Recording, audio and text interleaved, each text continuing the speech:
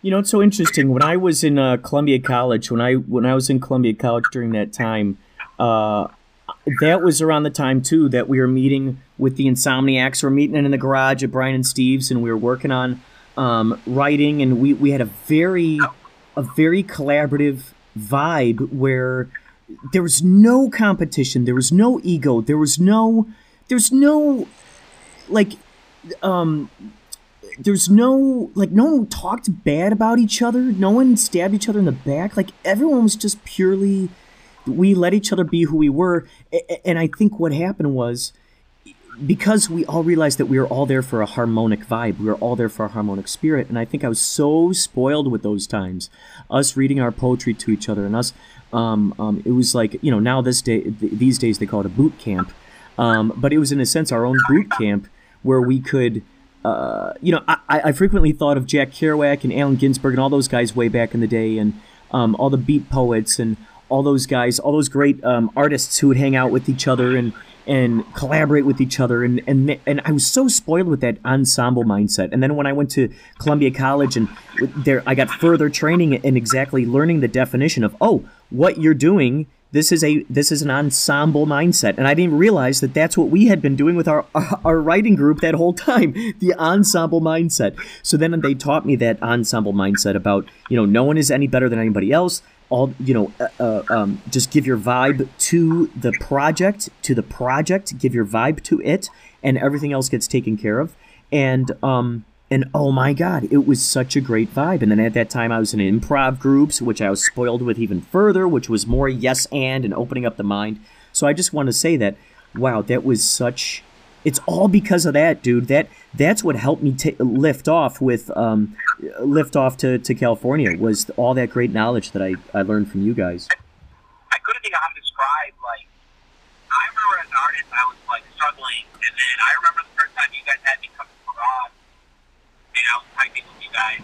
I remember the first time, like, I got to get the newsletter or the book that they were putting out. I got to write my poetry or my short writings in there, like, little things like that. And it's like, ensemble mindset of just, because I remember, like, I was like, whatever project you guys would come up with, whatever it was, you would do your best to involve the other artists.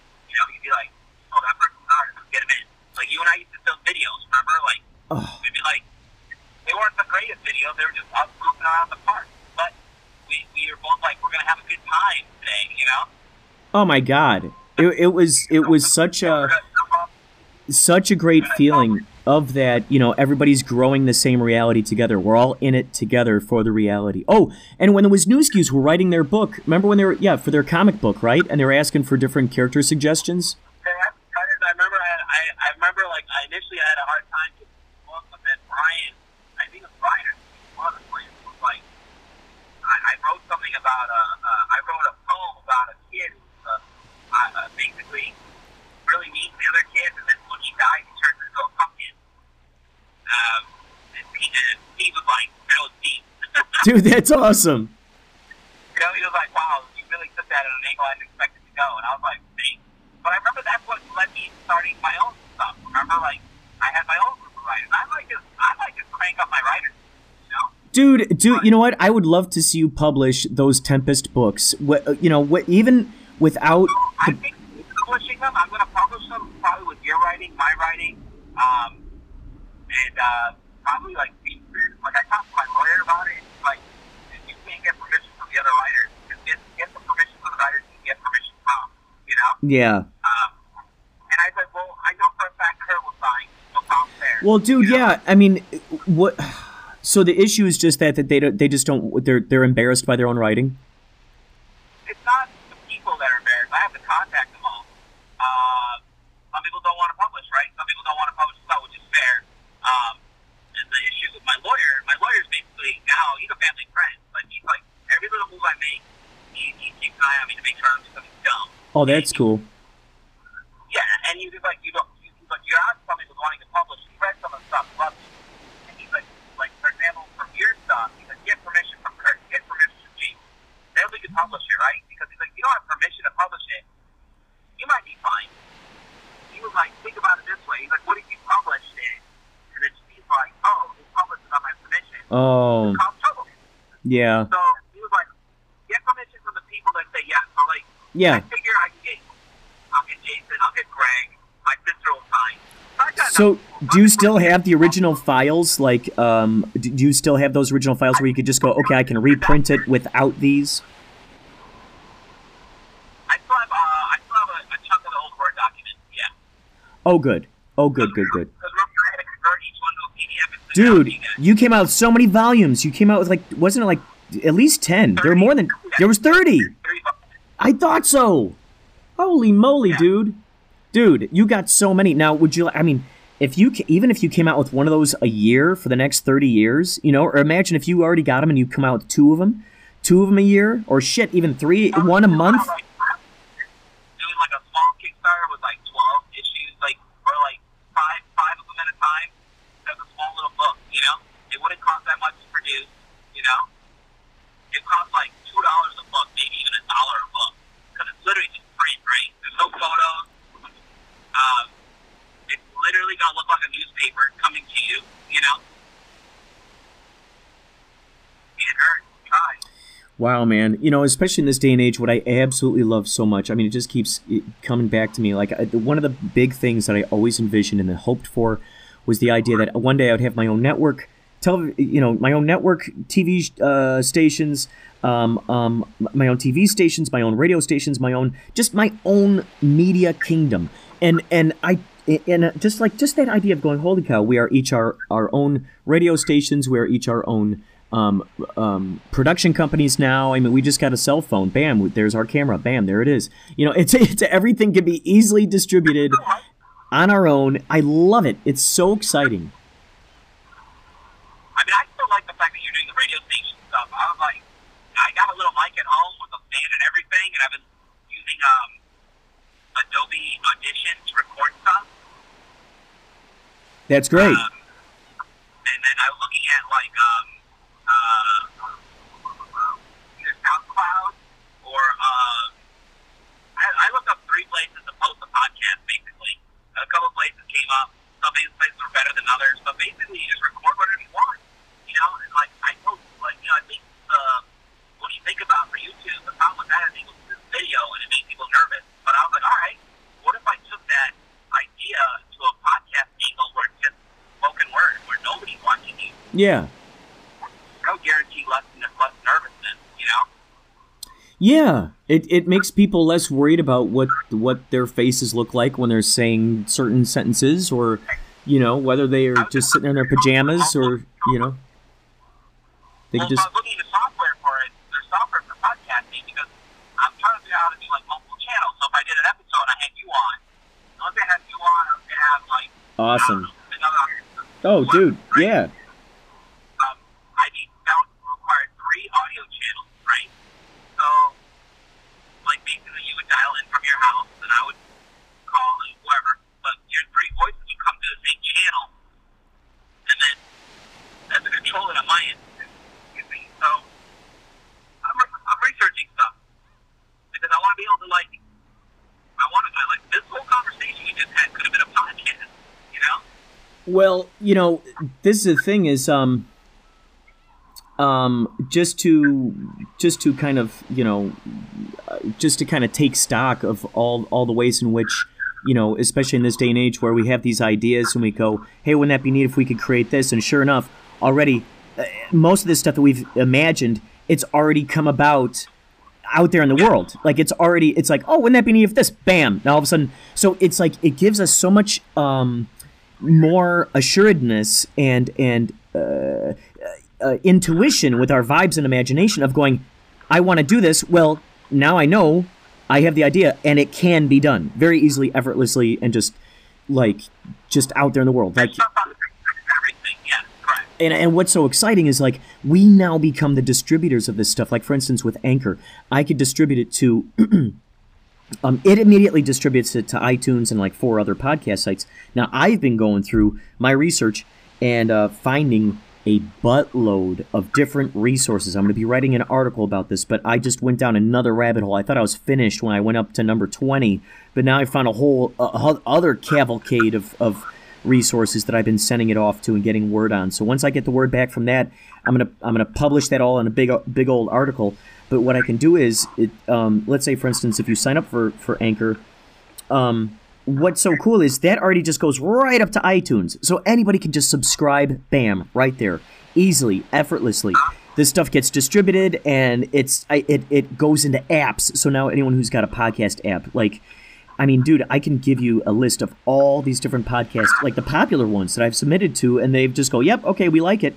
And I'm going, wow, that's crazy. I'm now my own radio station. And the same thing for you with all the information that you have about drawing, all the tips about drawing, all the information. I mean, you could have a whole variety podcast just about, you know, your experiences, your process. You could tell all of your stories. You're a great storyteller about what you went through in having your corporate job, having one foot in that, and going, you know what?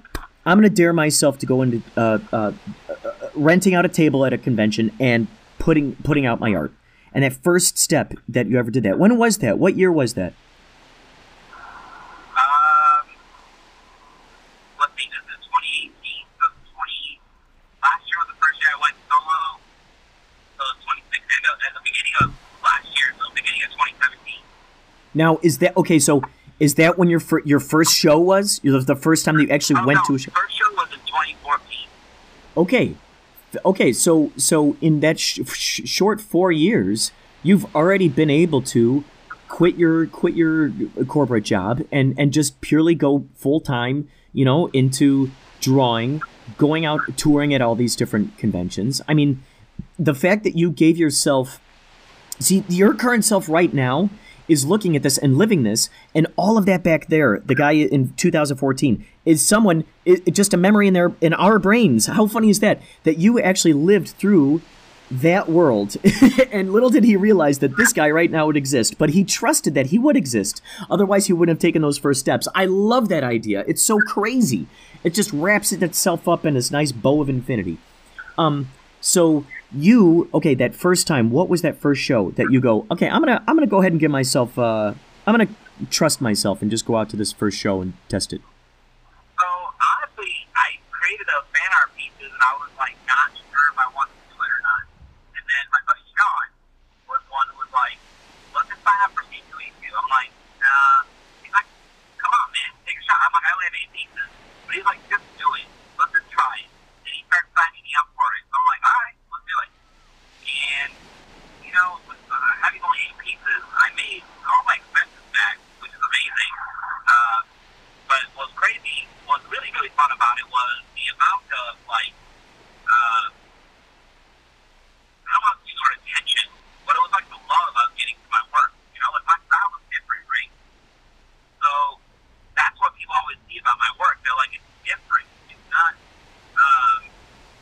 the same like everybody else's stuff. Like, it's not the craziest style either, but it's, you know, I'm taking bold steps. You know, I'm doing something crazy different, which is a very kind of like, I don't want to compare myself, like it's like Picasso or Van Gogh. Like, one guy at the last show called me a digital Van Gogh. Wow. That's a compliment. Dude, wow. And you were saying because you're highly inspired by abstract art. Yeah, well, I said my style is abstract, but it's highly inspired by Impressionism, right? So, if you see Van Gogh or Monet in my style, you see Barth or like Mobius, like, those are all my influences. You see John Harris or John Perkins, those are all my influences. Like, so whenever someone's like, ooh, this has got a lot of John Perkins in it, I'm like, you're my people. Like, you're my people. Yeah. So when somebody's like, what inspires you? Sometimes I'm just like, yes. You know, like, take a yes. Like I love Impressionism. Like, Impressionism is like my largest influence, okay? So if you like Van Gogh, Monet, Picasso, you know, those are like my largest influences, right? The old artists, you know, but my point is, like, those artists had something different that when initially they started doing it, people were like, that's fucking weird. Van Gogh, unfortunately, didn't get popular until he was dead. But, like Picasso and Monet, people looked at their stuff. Like, and the Impressionists were looked at, that they were, like, lazy, right? Because their stuff wasn't, like, when you look at Monet, detailed like Caravaggio's, right? Or like a Dali or I can't think of another artist to compare it right now, but paintings like Raphael, they were like very detailed. And then you got this Monet character coming along, or Manet for that matter, who did like very quick paintings that didn't look like anything. But when he took a moment to like step back like 10 feet, right? Like take a moment to like look at it, step back and look at it, and then you're like, oh shit, I see mountains, I see a lake, I see a dude giving me the middle finger, you know, like.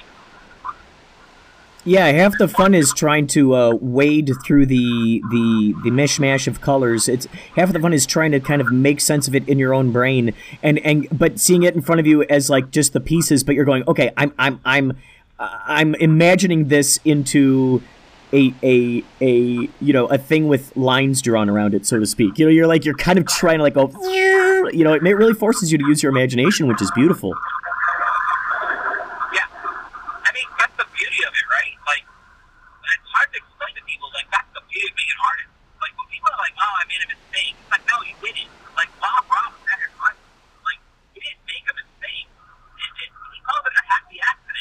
Yeah.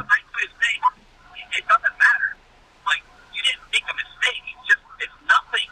Like, don't look at it like a mistake. Like, part of your painting now, or like the digital, people with digital artists like myself that say, oh, digital art is lazy, because we have the ability to undo, right? But that doesn't mean we haven't, like, left stuff in there where we're like, oh, that was cool.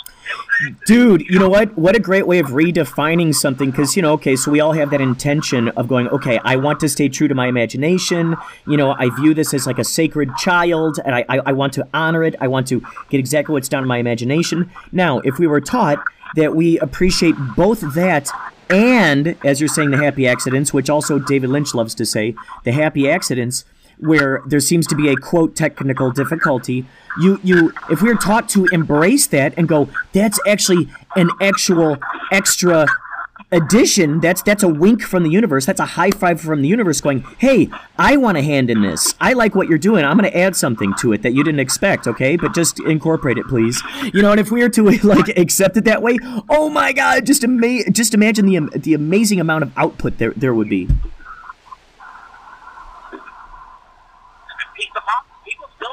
People still panic when they do stuff like that. That's the problem, right? Like, when you shouldn't. Like, you should just be like, yeah, that's happening. Especially if you're a painter. Like, digital-wise, like, I can see stuff back, I can see stuff in. But if you're painting and you make a mistake, figure out a way to make it work. Like, I see so many artists usually, like, just fall into this, like, you know, like, I'm fucking done with this. I screwed it up. They'll restart it, right? Or and they're miserable for like a week. Like, think about the artists, like, back in the day. Like, sometimes, like, think about how Monet painted. I can go back to Monet because it's a good example. He had to do stuff, use the light source that he had, and he had to paint that, right? He wasn't out there like, I can get this done in a week. He's like, I got to get this painting done in like 40 minutes. Right? That sun is setting in like 40 minutes. I have to get this done. Because the light's not going to look the same tomorrow. Oh my god, how brilliant. It's going to be different tomorrow. Like, the paintings that he did, like, with a haystack sunset, he was cooking those things out like one per hour or something. Like, that's fucking crazy if you think about it. But he's basically talking about, like, say, we're just going to paint, and then whatever comes out, it comes out of it, right? Wow, what a fun exercise that would be for an artistic outing. I've been thinking so much more lately about getting into painting, because that is really truly. But I've been thinking about that. I was thinking about the idea of, as you were telling me this, how cool that would be for a bunch of writers to go out with their canvases and their paints and everything, and they go, okay, every 40 minutes, you must paint for 40 minutes. You must have a finished painting. And you're all, you each kind of got your own little area that you're looking at. And then, bam, you got another 40 minutes. And you got another 40 minutes. You got another 40 minutes. And it would be such a fun way to train to train someone to be able to see how fast they could capture that stuff, you know, in such a short amount of time. That would be such a great exercise, I think. I mean, that's like, I've been to light drawing classes out here where they say, we do short sessions, right? So you have your model in front of you. In the first couple sessions, they'll say, we're going to draw for a minute. You really can't draw a person in a minute. It's fucking hard, okay? But you draw what you can in a minute, right? It's not like, something that you got hand or face, the whole body, whatever it is, you crank it out in 1 minute. It's going to look like, it won't look that great. Unless you're like some form of prodigy we're not aware of. But then you do like 2 minutes, right? Then you do like 5 minutes. Then you do 10, then 15. So you're up to like 40 minutes or an hour. And then of course, by then you're really warmed up. You kind of know what you want to draw. Right? You're like, I kind of have an idea of where the shapes are going to go. I'm not that good at it. And I've only met a couple people who like are that good at it, right? I only know so many artists who get that 40-minute margin and use it. Like, your speed works. I work for 40 minutes, it still looks like I only worked at it for 20, right? Because I'm not that good at anatomy and what. That's good exercise. Good exercise to have. Like, and another exercise is just draw what you see. Like, when I was just in Germany for a week, okay? The group I was with was probably the laziest vacation family ever. They wanted to sleep every day from like 2 to 8. Whoa. Yeah. Which meant when they went down for their nap, which I would just call sleeping, I would just go on my own and I would go exploring. And I was like sitting at a bar and like I found some bars in local bars and I just sat there with I've been drawing a lot on my iPad to get used to it. Awesome. So I was drawing like random things, you know, like cups and the tables, the chairs, the people. I was trying to draw shapes, basically. Incredible. Yeah, and you know, I'm getting better at it, and it's cool because I make friends. I make some friends that way, and I see, well, oh, you're an artist, and I'm showing my work, and they be like, oh, that's really nice. And in my head, I was like, please don't rob me from my iPad. Like, Right. Just let me get back to the hotel. But I made a lot of friends out there. You know, when we were in Berlin, I made friends with the security guard in the hotel and his friends and his girlfriend. They're all nice people who really like artists.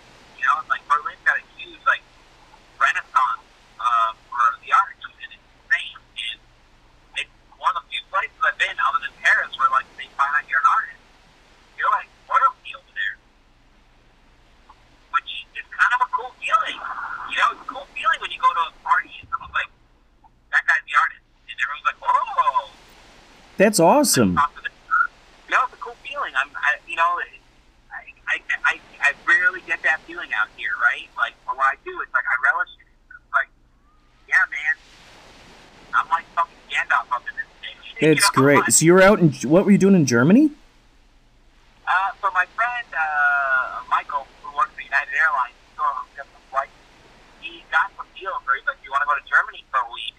Oh my And God. so I was like, yeah, and his family and myself, but him and I shared a room, and his son and his ex-wife were in a room. They're friends, apparently, which is fine. But he's like, you know, we'll go to Frankfurt, we'll go to Berlin, we'll go to Munich. And Munich is very old school still. But you follow me on Instagram, I posted some photos. I went to the castle, which is amazing. I went to the castle that inspired Walt Disney. Oh my God. Whoa, dude. In that castle that he basically copycatted. You gotta be kidding me. So the Magic Castle that you go to Disneyland and you see, that is the castle? That is the castle. It's called Neuschwanstein. Dude. Dude. Castle. If you type it in, it's basically King Ludwig, the Mad King Ludwig. It's like the second to last castle he built.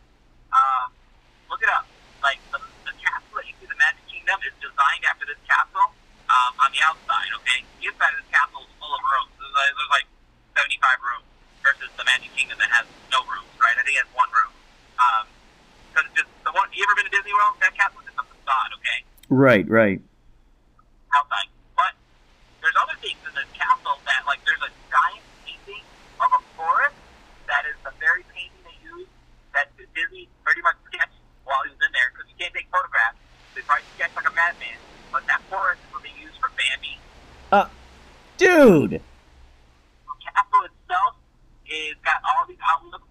stuff that's used, like you see like the areas they use for Sleeping Beauty. There's other paintings in there that inspired a lot of Disney. I mean, you can look it up and then just look up Disney versus that castle. I guarantee you this dude took multiple trips to that castle and it just gets like a madman because there's so many influences in there. It's amazing. God, that's incredible. That's so cool that you were there. Did you soak it in, or you're like, dude, Walt Disney was hanging around in this castle, and I'm looking at this painting that he was looking at. An old hanging around in this castle. Like I got to go to they showed us the dining room, the kitchen, the bedroom that they took him away from. I was like, his old bed is still there. I'm like, what? I was like, yeah. Like, so this, the whole story behind the Mad King Ludwig is they called him the fairy tale king, okay?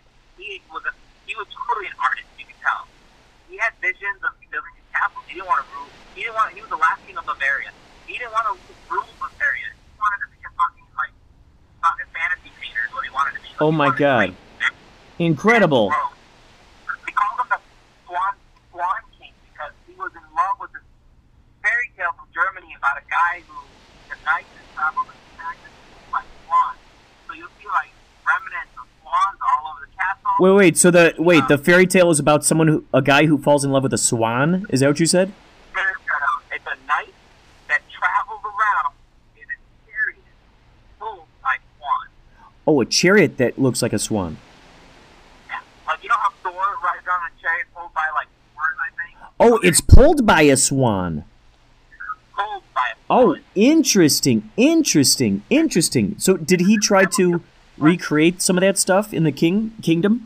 Look out for fucking fantasy world, man. It's amazing. It's like being at Disney without the ride, okay? Whoa. Every wallpaper, I got the book. I had to buy the book because the only way to start the wallpaper's got Swan.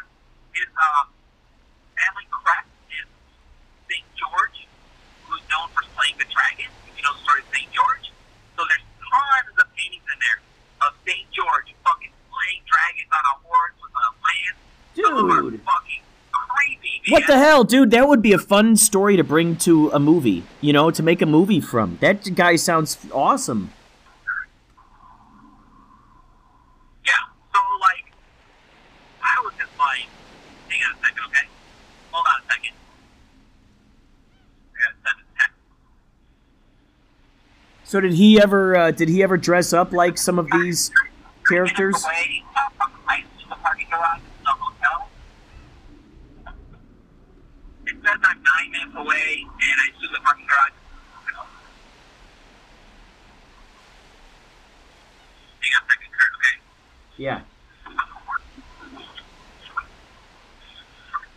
Let me try that again.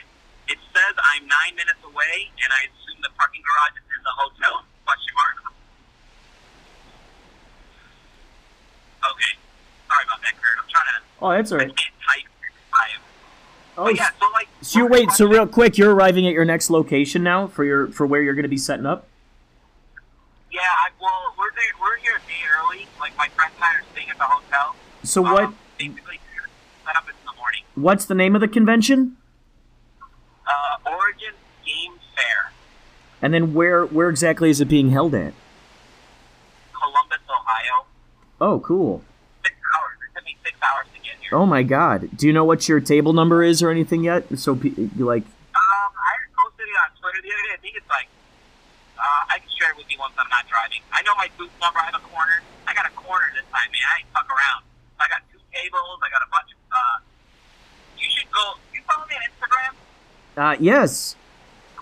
You should go check out my booth from Anime Central, which was like 2 weeks ago. I had huge panels for walls behind me. I had all my artwork. Oh, that's incredible. And everyone said the colors, my tables are so colorful that they could see me from like down the way. Oh, that's great. Oh, so how many pieces have you brought with you today? Prints, I have 50 metal, I have 10 different stock pieces, and playmat back then. I got a lot of work. I'm hoping, this show last year, I think I want to say I made close to 8. Wow, that's awesome.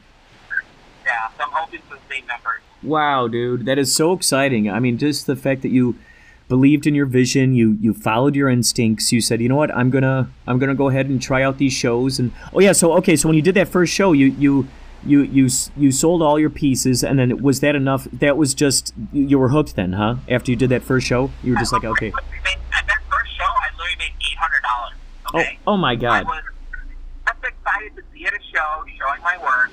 I remember that Sunday, Sean took over the last 5 hours of the show. So I had to go to a local wedding. So I remember I left the show, went to the hotel room, changed into my suit, went to a wedding. But I wasn't even, everyone's like, you're so happy to be here. I'm like, I'm just happy because I just did this show where I made all this money, which being $800, I was like, that's the most money I've ever made on a weekend. Yeah, right? well, and also the fact that it was your art that you sold that made you that money. Like, dude. Exactly. I didn't make $800 like mowing lawn. Like, I made $800 working a show selling my art. Oh, you know? oh, how satisfying. So, like, you know, and then, like, I remember after that show, my next show, that was like $800, right? $800. I'm like, I'm satisfied. Like, who would it be? And then I remember the next show after that was Wizard World. I think it was Wizard World in Indiana. I think it was Wizard World, where I did okay. I think I did like $1,000 maybe, maybe a little more. And I was like, that's awesome, you know? Like, I just made a little bit more than I made at the last show. But then we went to Indiana, and I remember when I did the show in Indiana, my buddy Yancey came with me, and we were doing the show, and I made $3,000, right? Holy crap, what just happened? Dude. Whoa. So, like, that's when I was like, that's when I actually had that, like, I guess you'd call it an epiphany, right? Where, Big time. and I was so good at fan art, but in my head I was like, oh, like your style, you're on to something. Dude. Like, it's working, you know, like, so, I remember that's when I was, and then I remember I did, you know, I went to workshop one year, and that's where I was, like, starting to, like, I remember the workshops where people were like, why aren't you working on your own stuff? Like, why are you still working on fan art, right? And I was just like, I don't know, because it's the easiest thing I can make. And, yeah, my first piece, I remember, when I first did Jupiter, my Night of Jupiter, it took me 3 months, right? Because I had no clue what I'm fucking doing, right? I'm just like, I'm going to create my own character, right? Which is, I challenge you, Kurt, to make your own character this week. And you'll see what I'm talking about. Okay, I'm gonna go ahead and try that. You've inspired me. And have fun with it. Don't do what I did, overthink it, okay? Right. Have fun with it. What I realized later with my later characters was when I had fun with it, I could finish a character in like a week. But when I wasn't having fun with it and I was overthinking it, like, because in my head I was thinking, everyone knows how to draw Batman. Batman's easy to draw. Everybody knows how to draw Spider-Man. Spider-Man's easy to draw. Nobody knows how to draw the Night of Jupiter. I don't even fucking know what he looks like, right? That's great. I don't even know what he looks like. I don't even know what he looks like. Yeah. I had this idea of him wearing a red coat and him, like, you know, hang on a second, alright? I gotta see this direction here. Tell me to turn 134? Yeah. So, like, I had this vision of him, and what I've learned over the years is do a mind map, okay? So you basically draw, don't even draw. You're like my character, for example, Jupiter, okay? It's called the Night of Jupiter. And I wrote that down. And then it's like, what does he look like? Alien. So I wrote the word alien down. He's wearing a long coat. Initially he was headless, but he has a head now. He's got 4 arms. He's got a crystal that sits in the middle of his forehead, kind of like Vision, but it doesn't operate like Vision. It gives him a higher focus. Little things, so, like, I made a whole mind map, right? It just went on forever, okay? It's long. It's like 30 different things I wrote down, basically. And you take all that, and then it helps you create the piece, right? Because when you're creating the piece now, you're looking at it going, okay, do I have the 4 arms in here? Do I have the red coat? Do I have the crystal? Like, if you have an attitude for your character, write that down. Does my character evoke that attitude? Right? Dude, that's awesome. And that's the kind of, like, so, like, I'm working on a piece called The Black Rose, which is not black nor a rose. But that's the name of it. It doesn't have to look like a rose. These are things I'm learning, okay? It doesn't have to look like a black rose. It's just called a black rose. But it's actually like, Yeah. it describes an artifact that feeds into your brain and gives you knowledge. Like, it's got a whole write-up. It looks like a galaxy swirling.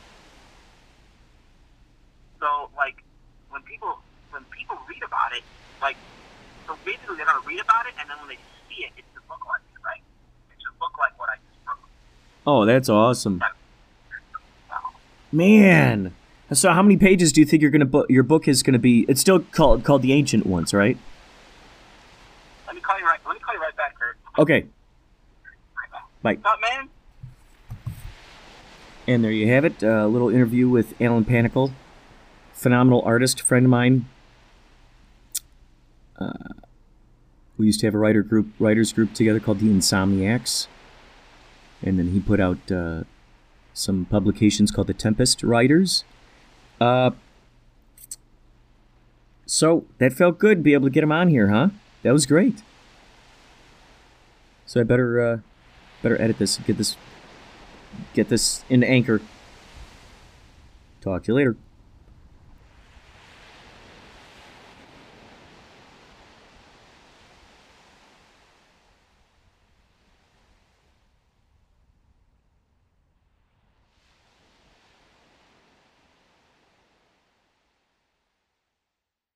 Hi, it's Mickey Dolenz here. You're listening to Inspirato Projecto.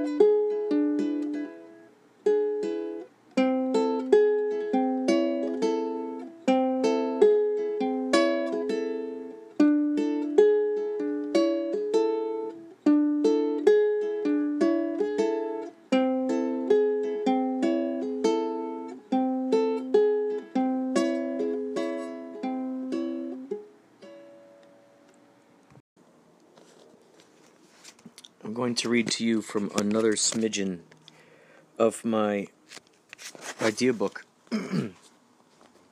So each of these is a little bit here.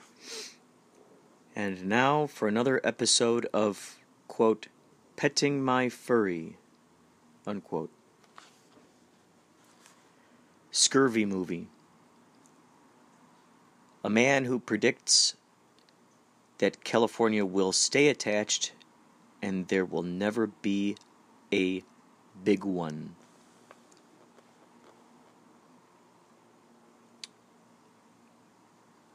Teach the audience to want to cook for something. Teach the audience to want to cook for something.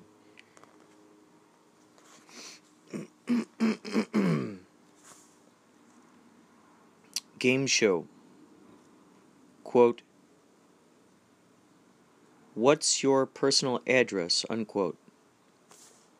They ask people in the street, what is your personal address? If the person says, that's personal, the interviewer goes, exactly, then gives that person a free t-shirt. A game show where they reveal real-life people's home addresses on the air, even celebrities. Quote, diplomatic immunity, unquote, movie. Diplomatic immunity. A man is looking out at the windy, rainy day, talking to it, asking it if it would like to switch channels to a more favorable one. Where the sun is out and it's warm, he hears a dog attack off in the distance and says out loud, wow, I hope that person is all right. Man 2 can be heard from inside saying, come on back in. The Yahtzee is getting cold.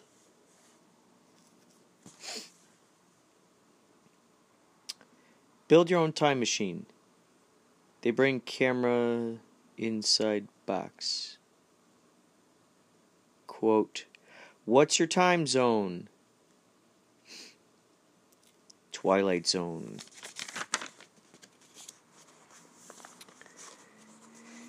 See Paranormal Activity. Oh. Here's an idea. Underwater zombies. I don't know if that was something that was invented or not yet. Where are we? Blue Bob. Make video for Blue Bob. Yeah, that would be great. Oh, GIFs that come to life. GIFs that come to life when a mouse is dragged over certain areas. Oh, this is from when I performed at House of Blues. April 1st, House of Blues. 7:30, 40 minutes, $10 cover. Matt Doherty of The Middle Class, Cassia Conway of All Wrong, and The Plans Change. Chaz Sutton from The City Beneath. Ask audience how many are connected to the internet, and I have a Facebook moment and a Twitter moment. Video cameras, YouTube accounts, talk about friends, fun stories, hand out copies of the comic. New Max Neptune episodes at every show. People look forward to reading the new ones. Oh, that was one of my plans. I was going to make I have a Max Neptune comic that I've been working on. So that was the plan. Each time I perform, and I was performing under the moniker. I rarely ever, if ever, use that term, but moniker. My moniker was I Am an Orphan, which is hearkening back to the ideas of the Blues Brothers. Oh, I wrote something here. Hang gliders. Asking David Lynch to use his music in a film.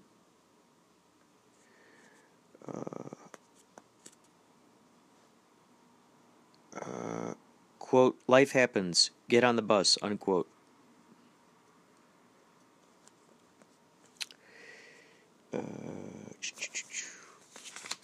Hand out 3D glasses for the audience. Here's the address. Okay, flyer. Address, date, times, all ages, doors open 6:30, 7:30.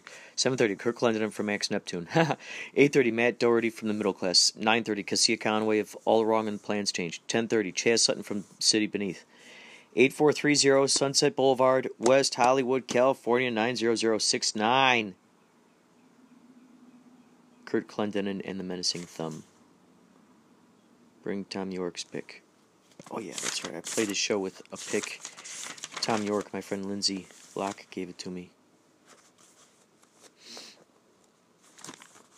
There's something in here that seemed really interesting to me.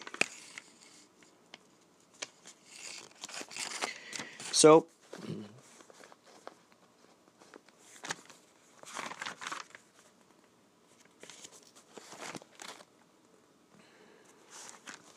oh, this was something. Putting binaural beats under videos. Kurt Schwitter's combined with Nine Inch Nails. Get a hold of Ken Nordine and Ray Bradbury. Well, that was before Ray Bradbury died. A man who claims you're responsible for getting all those popular videos, the hits.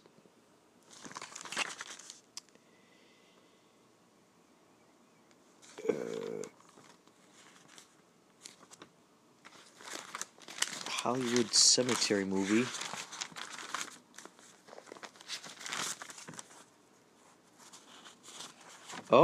Oh, here, look at this. My lyrics. This book I must have brought with to the show.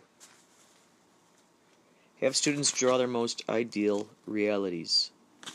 Their most craziest dream. Okay, okay. So, where's this? Ah, here we go. You're going to have a mini concert right here. Just a couple of these songs. Here we go.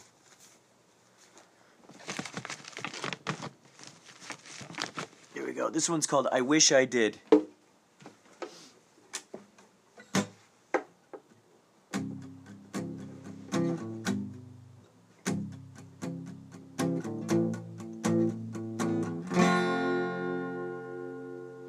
We're ready for the shine, shine, shine. The shows when you open the door. Line, line, line, all the elements that you have in store. Or you'll say, I wish I did, I wish I did, I wish I did. Oh, I wish I did, I wish I did, I really wish I did. What information do you know about how harmony flows and all our different waves that move along quite the same? Your vibe is felt through everything you do. It's time to gift us the realest you. Or you'll say, I wish I did. I wish I did. I wish I did. I wish I did. I really wish I did. I wish I did. I wish I did. I really wish I did. Shine, shine, shine. I wish I did. Shine. Wish I did. Oh, wish I did. Shine. I wish I did.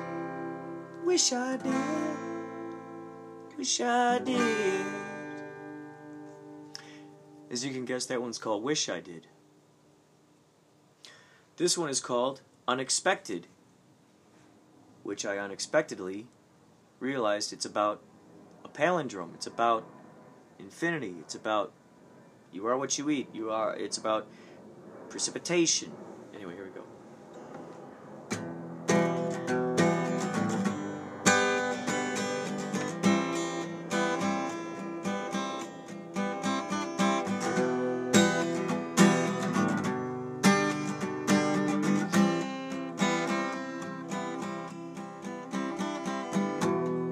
Teachers teach you what you need to be taught.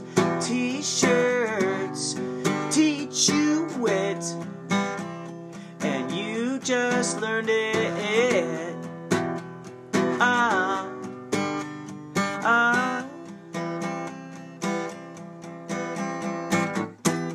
It's coming round. It's coming round. It's coming round. Can't hear a sound. Senses, they make sense of what you're sensing. Senses, plural scent. Your 2 cents in. It's coming round. It's coming round. It's coming round. It's coming round. Can't hear a sound.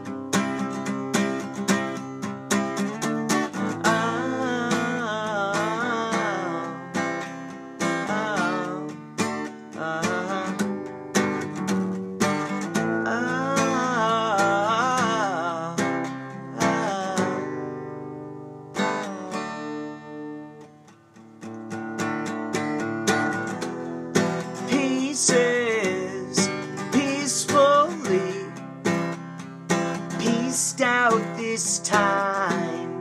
Pieces, piece by piece. Now you fixed it. It's coming round. It's coming round. It's coming round. Can't hear a sound. It's coming round. It's coming around.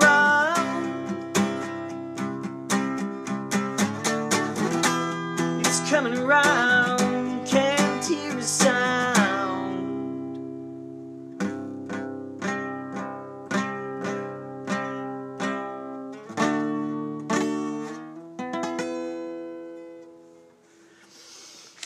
It's unexpected. The song version of that, the recorded version of that was recorded with Lawrence August and Crafty St. James. That is out there somewhere. I believe it's on SoundCloud.com/CEC or SoundCloud.com/IamAnOrphan. We're going to see if I can remember the chords to this. This is Dimension 5. Originally in the recording, Carrie Hardwick, she lent her vocals, and it was just such a beautiful thing. So let's see if I could do justice to this.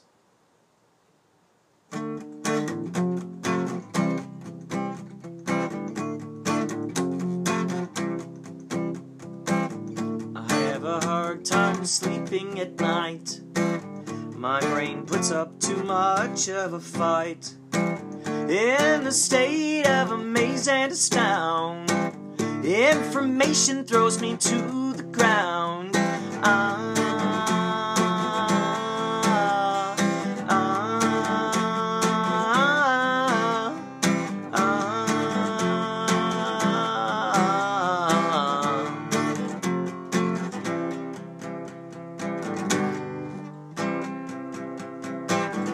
My mastermind moves around. My mastermind moves around. In every angle possible, my mastermind moves inside. Dimension 5 moving faster than the speed of thought. Ouija Biv is bigger than we were taught. I crawled inside and among the clouds. I swim through oceans of verbs and nouns.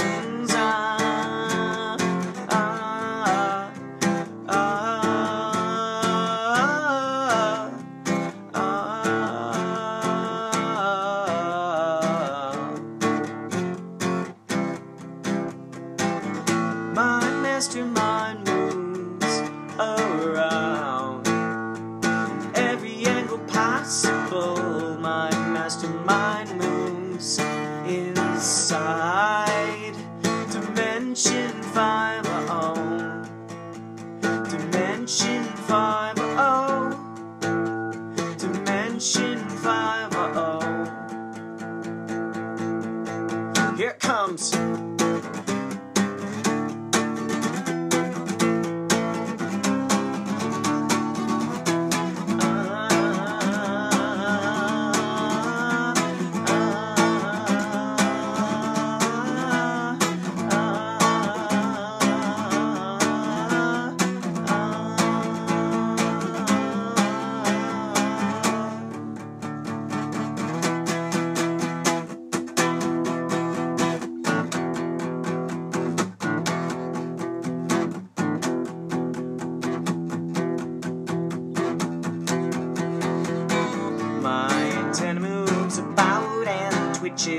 Cause I'm receiving Morse code signals from the universe and all around.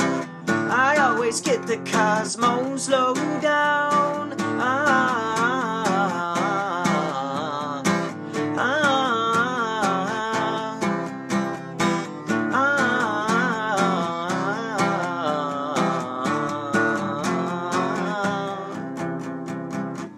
My mastermind moves around in every angle possible. My mastermind moves inside Dimension 5-0. Dimension 5-0. Dimension 5-0. That was Dimension 5. And when that song came to me, just like I Wish I Did, those songs, bam! Blasted me, blasted me, blasted me. The thoughts came to me so fast, so fast. And I later found out during, let's just say, a shamanistic trip at the Love Seed Festival, I heard all of these songs that came to me. Unexpected was one of them, too. Another one is Cosmic Children. Do I have that here? I got Great Unknown. I sang that for you guys the other day. Oh.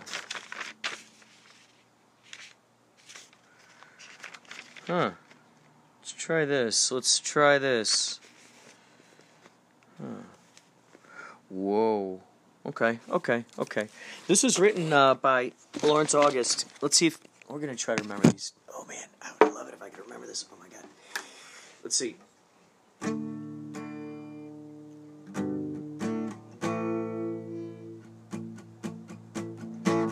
I can only chew a meter, but I bit a quarter mile. Now I'm hoping that the dentist can fix this broken smile. Words are worth a little, but actions pay the price.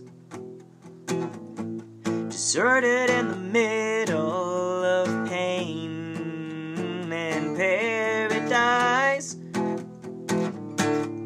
Leaving now, leaving now, believe me now. I didn't want to leave you out, but see now you're grieving now. I'd rather never be around. Clinging to ideals, still thinking what is real. Singing how I feel, bittersweet the meal. Victory's abandoned, I'm losing. losing my companion. 2 feet but barely standing on a ship that has no captain. Leaving now, believe me now, I didn't want to leave you out. But see now, you're grieving now.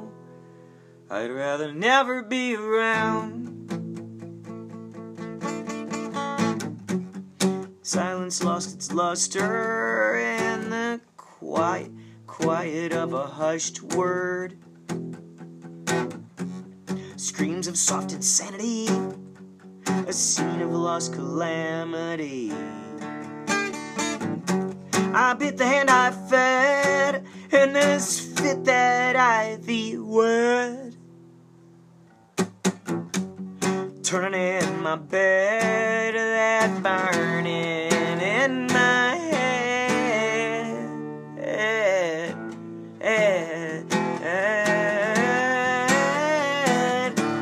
I'm leaving now, believe me now, I didn't want to leave you out. But see now, you're grieving now. I'd rather never be around.